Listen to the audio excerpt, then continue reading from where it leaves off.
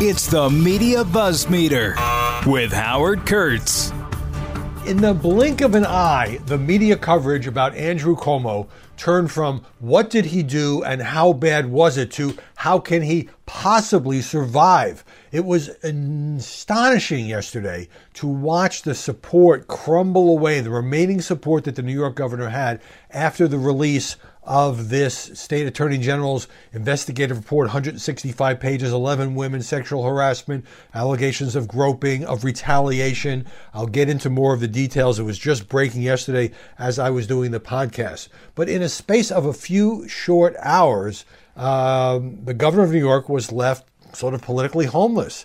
It was fellow Democrats that are trying to push him out of office, all the way to President Biden, who took some questions from reporters right after giving a speech about vaccines. And he was boxed in. He had said months ago, if the investigation finds credible evidence, then Cuomo should resign. It was a typical politician's way of buying time. Well, obviously, given the devastating and detailed and graphic nature of Attorney General Letitia James's report about Cuomo, CNN's Caitlin Collins asked Biden. At first, you could see he didn't want to give a soundbite. He says, well, I stand by what I said. And then she pressed him again, and he said, yes, he should resign. So you have a Democratic president asking the Democratic governor of the nation's largest state to step down. Also, you have Nancy Pelosi, Speaker of the House, saying Cuomo should step down. And those two families have been friends for 40 years. And you have New York's two Democratic senators. Chuck Schumer happens to be the majority leader, and Kirsten Gillibrand saying Cuomo should step down. And you have the Speaker of the New York State Assembly, Carl Heastie, who was one time was an ally of Governor Cuomo, saying he should step down and talking about beginning impeachment proceedings. So it is hard to find. You even have the neighboring governors who Cuomo has worked with over the years, Democratic governors in New Jersey, Pennsylvania, Connecticut, Rhode Island issuing a joint statement saying step down. Members of the New York congressional delegation step down. Now, none of this means that Andrew Cuomo has to step down. It's the last thing on earth that he wants to do. It's in his DNA. He's a fighter. We have seen that. But it's also been joined by the media. Even news organizations and even columnists sympathetic to Andrew Cuomo who remember, I can't say this enough, 16 months ago, he was lionized by the press. He was turned into a superhero. He was the anti-Trump. Donald Trump was downplaying and deflecting questions about COVID, and Andrew Cuomo was having those briefings that gave him an Emmy, and the media were all over him. He was constantly booked on television. There was even, I found some clips yesterday. I did this package on this last night for Special Report, and I've got a whole much more detailed column about it on foxnews.com today, where there was this movement. Some people even saying that Cuomo should make a late bid for the Democratic presidential nomination, which by that time, March, Joe Biden had wrapped up in reality, but not mathematically. Or that Biden should pick him as the running mate. There was a serious Cuomo for VP. Imagine if that had happened. VP movement, even though Biden had said he was going to choose a black running mate. A lot of people saying, no, you should pick Governor Cuomo. And then today, editorial page, New York Times, Cuomo must resign. From the report, says the Times, for which investigators interviewed 179 witnesses, gathered more than 74,000 pieces of evidence. First, Mr. Cuomo may yet face legal consequences for alleged actions, which include a years-long pattern of unwelcome and unconsensual touching, offensive comments, and other improper behavior toward 11 women.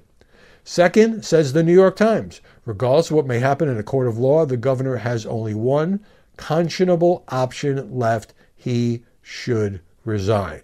Goes on to say that Cuomo has always had a self-serving streak and is known for his political bullying. I have more to say about that in a moment. And he's used those traits to be an effective politician, says the Times. He's gotten a lot of things done, but we can't get past these allegations. If he cares about the well-being of his state, he should step down. Washington Post editorial page. If there was any doubt about Mr. Cuomo's fitness to continue in office, it was removed, with the details of his treatment of women and the toxic culture of the governor's executive chamber that enabled the harassment to occur. It is dispiriting to read in the report how the governor's staff, acting out of either loyalty or fear, cosseted the governor and enabled his behavior.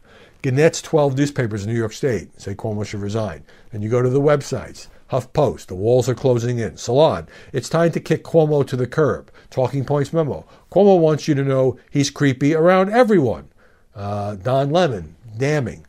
Now, a lot of people are saying today, well, how could Chris Cuomo, his brother on CNN, not have talked about this? Well, it's an absolutely no-win situation. You know, when all of this came out and there was a Washington Post story, which was confirmed by the AG's report that Chris Cuomo, the primetime CNN host, had joined in damage control calls with his brother, the governor, and top officials. CNN said, oh, it was inappropriate, but didn't take any action against Cuomo. Cuomo went on the air, apologized. He put his colleagues in a bad light. And he says, I'm not covering it. I can't cover it. So, of course, he can't cover it. Of course, he can't talk about it. But it does show you, because Chris Cuomo is actually mentioned in the report as having emailed a draft statement of denial to one of his brother's top aides. Now, it's not clear whether Chris Cuomo wrote this or he had done some editing on it, but clearly that statement, as it appears in Chris Cuomo's email, is very close to what Governor Cuomo actually issued. And it said things like, I realize these interactions may have appeared insensitive, trying to kind of strike the right tone. Well, I think that's even worse than joining in damage control calls. Of course he's going to talk to his brother. The family is extraordinarily close. The brothers are extraordinarily close, which of course makes everyone think of the time back when he was riding high, when Andrew Governor appeared repeatedly on Chris Cuomo's CNN show, and Chris even appeared at a New York State briefing held by the governor, appeared by video, of course. So that's another element to this story. But I do want to get into some of the details here, because I read through, everything, including the footnotes. And if I was thinking about this, if it was just one woman, or let's say two women who were making these allegations, I think you'd have more defenders for Andrew Cuomo. You'd have more questions raised about the women and their motivations and their backgrounds. In fact, the first woman to come forward, and this was widely ignored, was Lindsey Boylan. She wrote a piece on the website Medium saying Cuomo had harassed her, wouldn't take any questions. A lot of people thought, well, who is this woman? Does she have an axe to grind? She wanted to run for office. And so at that time, we now have learned, confirmed by Tish James, that there was an effort. Confidential memos about her performance in state government were pulled by the governor's office. There was an op-ed drafted that Andrew Cuomo very much wanted to run, but was talked out of it by his aides. That information, confidential personnel information, was shared with at least one reporter. Again, this is according to the AG's report. But it's not one woman. It's not two women. It's 11 different women. And so here are some examples. One of them is executive assistant number 1. She has never been named publicly. She has never gone to any authorities. It was people who worked with her, her superiors, who gave this account originally to the Albany Times-Union. She says Cuomo grabbed her butt, gave her unwanted kisses, at one point, quote, reached under her blouse and grabbed her breast. There is state trooper number 1. This is a woman who's just, an officer assigned to his protective detail. She says at one point, while she was holding the door open for him at an event, he ran his hand across her stomach from her belly button to her right hip, and she felt completely violated. There's Charlotte Bennett. She was the second accuser. She was the one who the New York Times, to its credit, interviewed extensively, and then she went on CBS with Norah O'Donnell, and she was on again last night. I'll get to that in a second. She says Cuomo propositioned her, and she texted a friend, this is in real time, going to burst into tears. Yes, like shaking. I'm so upset and so confused. And then there's, in this report, it talks about the aides around Cuomo, his top officials of New York State government. A former aide texted a current Cuomo staff member. This was after Charlotte Bennett's account came out. It's crazy that if you or I did what is alleged, we'd be fired on the spot, no questions asked. And it would be the right thing, too. And the current Cuomo official responded, that's the damn truth. And there was talk about them trying to keep him away, being alone with women. There was one young woman who he thought was pretty, who he met in a chance encounter, immediately had her hired for $120,000 a year, which everybody laughed about it because it was so high, such a high salary compared to, her level of experience. So let's talk a little bit about Cuomo's defense. HuffPost called it a press conference. No, it's a press conference when you take questions from the press. It was a videotaped statement. And by and large, he was defiant. By and large, I think it was tone deaf. What if he had said, I realize now, with the benefit of hindsight, what I did was wrong. I was trying to be a nice guy. I went way too far. And as a result, I am not going to run for re-election next year. Would the tone of the coverage be any different? Instead, at one point, Governor Cuomo said, well, this is basically all politics. It's a Democratic Attorney General who did this report. Some people say Tish James wants to run for governor. She may not. I don't know. Also, he took a swipe at the press. Trial by newspaper or biased reviews are not the way to find the facts in this matter. Well, Cuomo is the one who asked for the AG's investigation as a way of buying time and hoping he would skate and the findings wouldn't be that bad. So then take a swipe at the press coverage, I don't think makes any sense. He talked about, yes, I hug and kiss people all the time. I hug and kiss men and women. I say ciao bella. Sometimes I slip, he said, and I say honey or darling or sweetheart. And they ran this photo montage, and probably some people watching thought this was the television networks. No, this was a package put together of Cuomo hugging and kissing various politicians, people he was comforting, natural disasters and so forth, and showing others doing it as well. But that's not the point. He acts like it's all one big Italian family. The point is these particular women were made uncomfortable. They all say so. Most of them on the record now in interviews with state investigators. Whether you did it with somebody at a wedding or somebody who lost their house to a flood, or you did it with your fellow politicians, does not matter. And then he did apologize in particular to Charlotte Bennett. And this I found hard to watch. He said, yes, I said all kinds of things to her that I ordinarily would not say to a woman working for me, such as, how is your sex life, and are you able to be in a positive relationship, and all of that. The reason he did that, says Cuomo, is that she confided in him that she was a sexual assault survivor. And then Cuomo said that he had a family member, might have been his daughter, couldn't quite tell, who had been sexually assaulted in high school, and that he had tried so hard to comfort her and he couldn't make the pain go away. And so now he was doing the same thing with Charlotte Bennett. He realizes it was wrong. In both cases, he wasn't able to be effective. And it just came across as deflection. He shouldn't, of course, have been having such personal conversations with a woman who worked for him, with a woman who was scared, as many people were scared, of crossing him, of possibly losing her job. And I think the final takeaway here may be that one of the reasons that Andrew Cuomo has few allies now is he is a tough son of a gun. He is a guy, Bill de Blasio, the mayor of New York, was on TV today saying he should resign today, and they've hated each other for a long, long time. So, of course, de Blasio is loving this. But he says all these petty retaliations, threatening to withhold funding, threatening to attack me, once demanded that I fire my press secretary, who had issued a statement criticizing the governor. He says, I've lived with this, and every politician in New York has lived with this for a long time. Well, when you have that style, the arm twisting, in your face, political bullying, there's no other word for it, style, what happens is when you get in trouble, there's not a lot of goodwill left. There's not a lot of people who are willing to rally to your side because you've crossed everybody in trying to get things done. Now, I'm sure Andrew Cuomo rationalizes this to himself.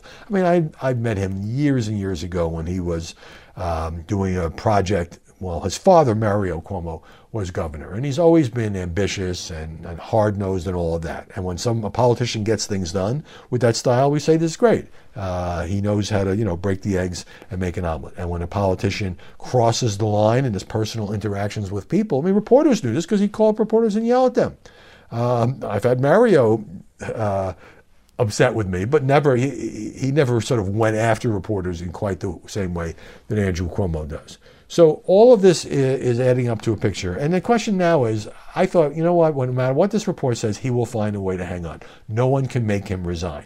But if, in fact, the state assembly goes forward with impeachment, and if, in fact, it looks like they have the votes to impeach him, then Cuomo may have no choice. He can quit or be impeached. And he did quit once before when he ran for governor for the first time. and was clearly going to lose the primary. He dropped out.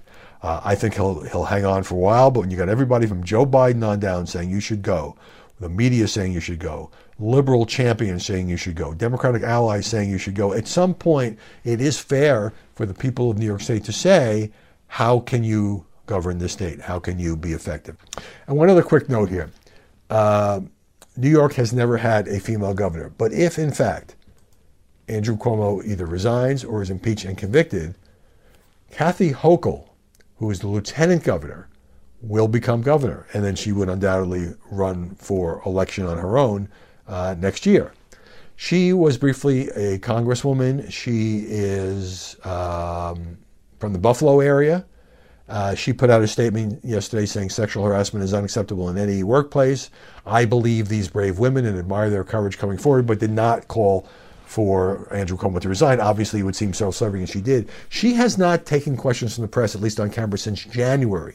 So she's kind of like in Jerry Ford's position when Richard Nixon's presidency was in jeopardy. She has to prepare herself for the possibility that tomorrow she could become governor, and at the same time, she doesn't want to have to take questions from the press or appear to be doing anything that would hasten that outcome, which of course would seem to be in her political self-interest. So that's where the Cuomo saga stands right now. Don't go anywhere. More BuzzMeter coming your way in just a moment. All right, what else is going on? President Biden yesterday took quite a shot at a couple of Republican governors on the question of vaccines. The president made another speech urging people to get vaccinated. In the Q&A with reporters, the same Q&A where he said, yes, Andrew Cuomo should step down, Biden said the following: I say to these governors, please help. But if you aren't going to help, at least get out of the way. People are trying to do the right thing. Use your power to save lives. Now, he specifically was asked about Ron DeSantis in Florida and Greg Abbott in Texas. DeSantis had issued an executive order last week prohibiting schools from requiring masks. Abbott signed an order banning any local government or state agency from mandating vaccines. Biden was asked specifically about Ron DeSantis in Florida and Greg Abbott in Texas. Governor DeSantis had just signed an order last week barring schools from requiring masks. Governor Abbott had issued an order banning local government or state agencies from mandating vaccines. And so the president said their decisions are not good for their constituents. Now, that's relatively restrained rhetoric, and I think it's clear here, as the Washington Post points out, that Biden was trying to avoid, getting into a, shall we say, pissing match with a couple of prominent Republican governors. And those two states, by the way, account for a lot of this surge in the coronavirus. We're up to an average of about 95,000 new cases a day. When it was 10,000, 20,000, 30,000, 50,000, I said, this is not going in a good direction. But he said, well, it's nothing, compared to the peak of the pandemic. Well, now it's getting to be almost half of that peak. And in the hot spots, there are some hospitalization problems. So that's not a good number, 95,000 new cases a day. But I think the Biden White House and the president are frustrated. They need to get more shots into people's arms, and they see these governors using their platforms. By the way, the Republican governor of Arkansas, Asa Hutchinson, said yesterday he regretted having pushed through a bill barring mask mandates. Because Arkansas is also one of these states where the virus, the Delta variant, is surging. And he says, I wish that had not become law. It is rare for a politician to admit a giant mistake like that. Nevertheless, that's what the governor did. But anyway, I think Biden doesn't want to turn it into a red state versus blue state, R versus D battle, because then it's harder for him to reach the people who are the R's, who are the conservatives, who are the Trump voters. But Biden was supportive of what Bill de Blasio has now done in New York City. The mayor has issued an order saying if you want to go eat in a restaurant, if you want to work out in a gym or fitness center, if you want to go to an entertainment center, you have to show proof of vaccination. Here's his quote: when I hear those words, I want you to imagine the notion that because someone's vaccinated, they can do all the amazing things that are available in the city. And that's where I see a lot of places starting to go. The Restaurant Association expressed support for increased vaccinations, but obviously it's worried about, well, who's going to enforce this mandate? Is the maitre d' or the waiter or the management of some mom and pop outfit going to be required for throwing people out? De Blasio says there will be enforcement. It's probably obviously going to be spot enforcement for probably some of the bigger venues, just as a way of sending a message that this is now the requirement in New York City. Another thing that kind of got overshadowed with all the Cuomo news was this whole battle about eviction. I talked about on the podcast how the eviction moratorium had expired and President Biden was under very strong pressure from the liberal wing of his party to extend it. The problem is the Supreme Court had ruled that it was unconstitutional, that the CDC did not have the legal authority to keep extending this eviction moratorium. Look, nobody wants people to get kicked out of their homes or apartments because they can't pay the rent, and it was a reasonable thing to do during the pandemic. But what happened is, like a lot of people who didn't pay the rent because they didn't have to legally, they now owe all the back rent, and it could be a mess. It could affect at least a couple of million people.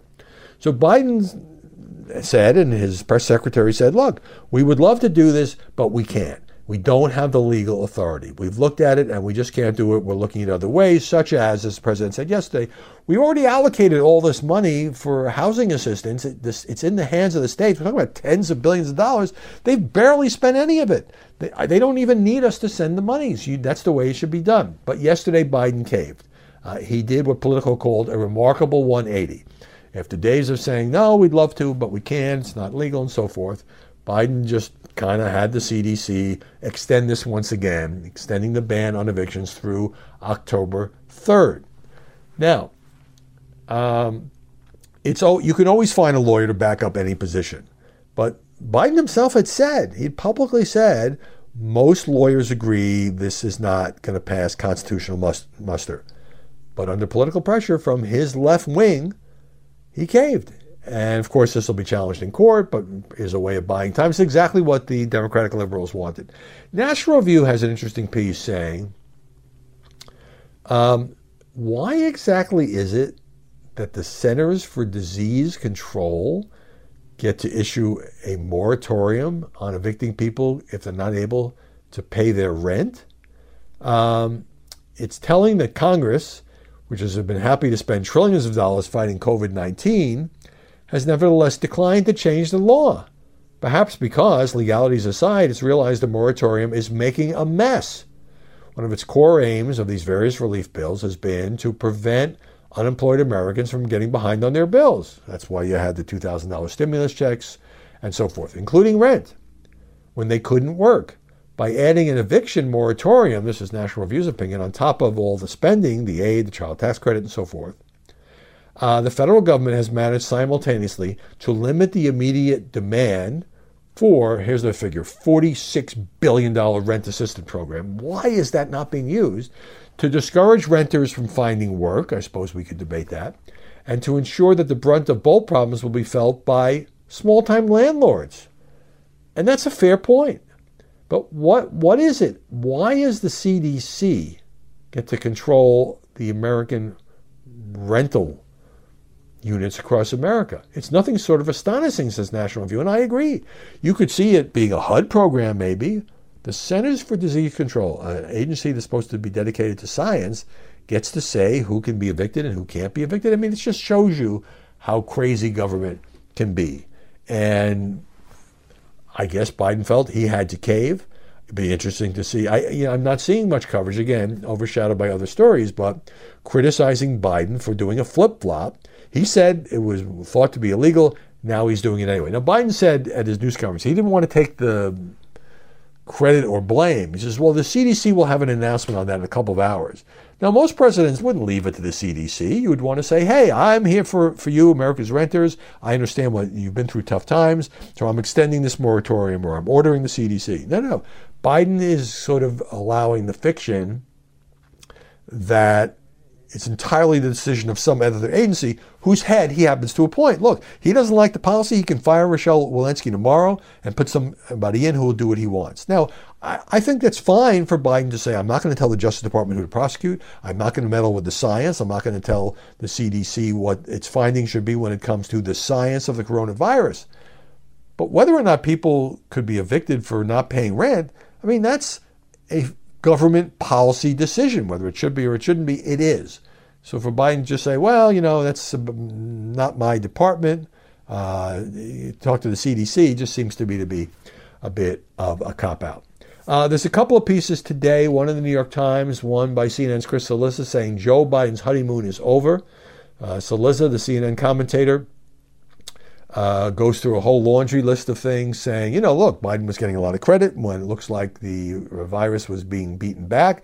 Now with the Delta variant surging, that's contributed to a whole lot of problems for the president. Also, says Cillizza, the Biden administration is engaged in a circular firing squad over the CDC's recommendation that even vaccinated people should wear masks indoors. That's a complete and total debacle, and I've talked about that and written about that at length. Now he mentions the rent business, which I think hadn't quite been resolved at the time that he was writing. Alexandria Ocasio-Cortez was sharply critical of Biden for not taking action on that. Maybe she's happy now. Then you have the number of unaccompanied minors at the border likely to hit an all-time high in July, so that story will come back. And then you have the infrastructure bill, which even if it passes, liberals are now talking very loudly, especially in the House, about how dissatisfied they are with some parts of the Senate bill. Now, the question, says Cillizza, is all of this a temporary blip? We're starting to see Biden's approval ratings drift down, or the start of a longer decline for Joe Biden and his administration? I don't think any of us can answer that right now because you have this huge elephant in the room, metaphorically speaking, this huge question mark about how much worse is the virus surge going to get? What impact will that have on the economy?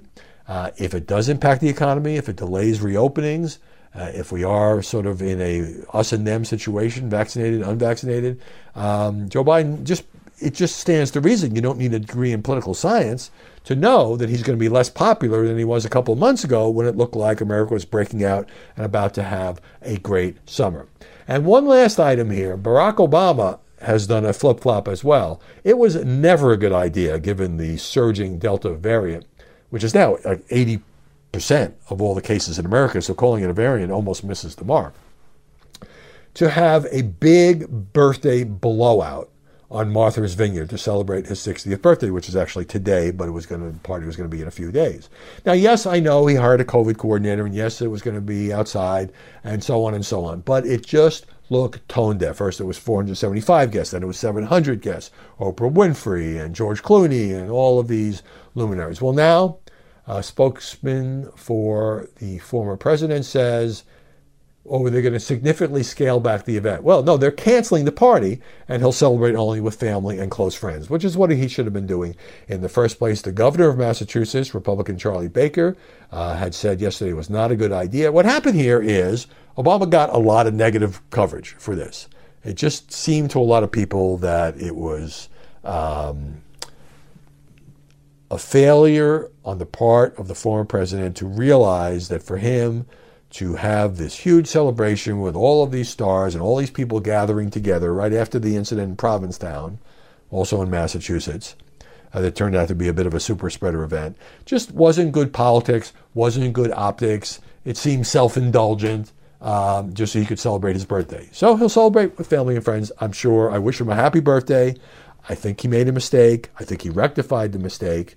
And now, no big Obama bash. He will have a small party. Clearly, the former president was politically adept enough to understand that this was playing horribly in the media, that even his usual allies were not defending him on this, and it was time to pull the plug on the big birthday bash. Well, thank you for listening. Stay safe. Hope you'll subscribe to the podcast. Enjoy talking to you every day. Hope you enjoy listening. We're back here tomorrow with more BuzzFeed.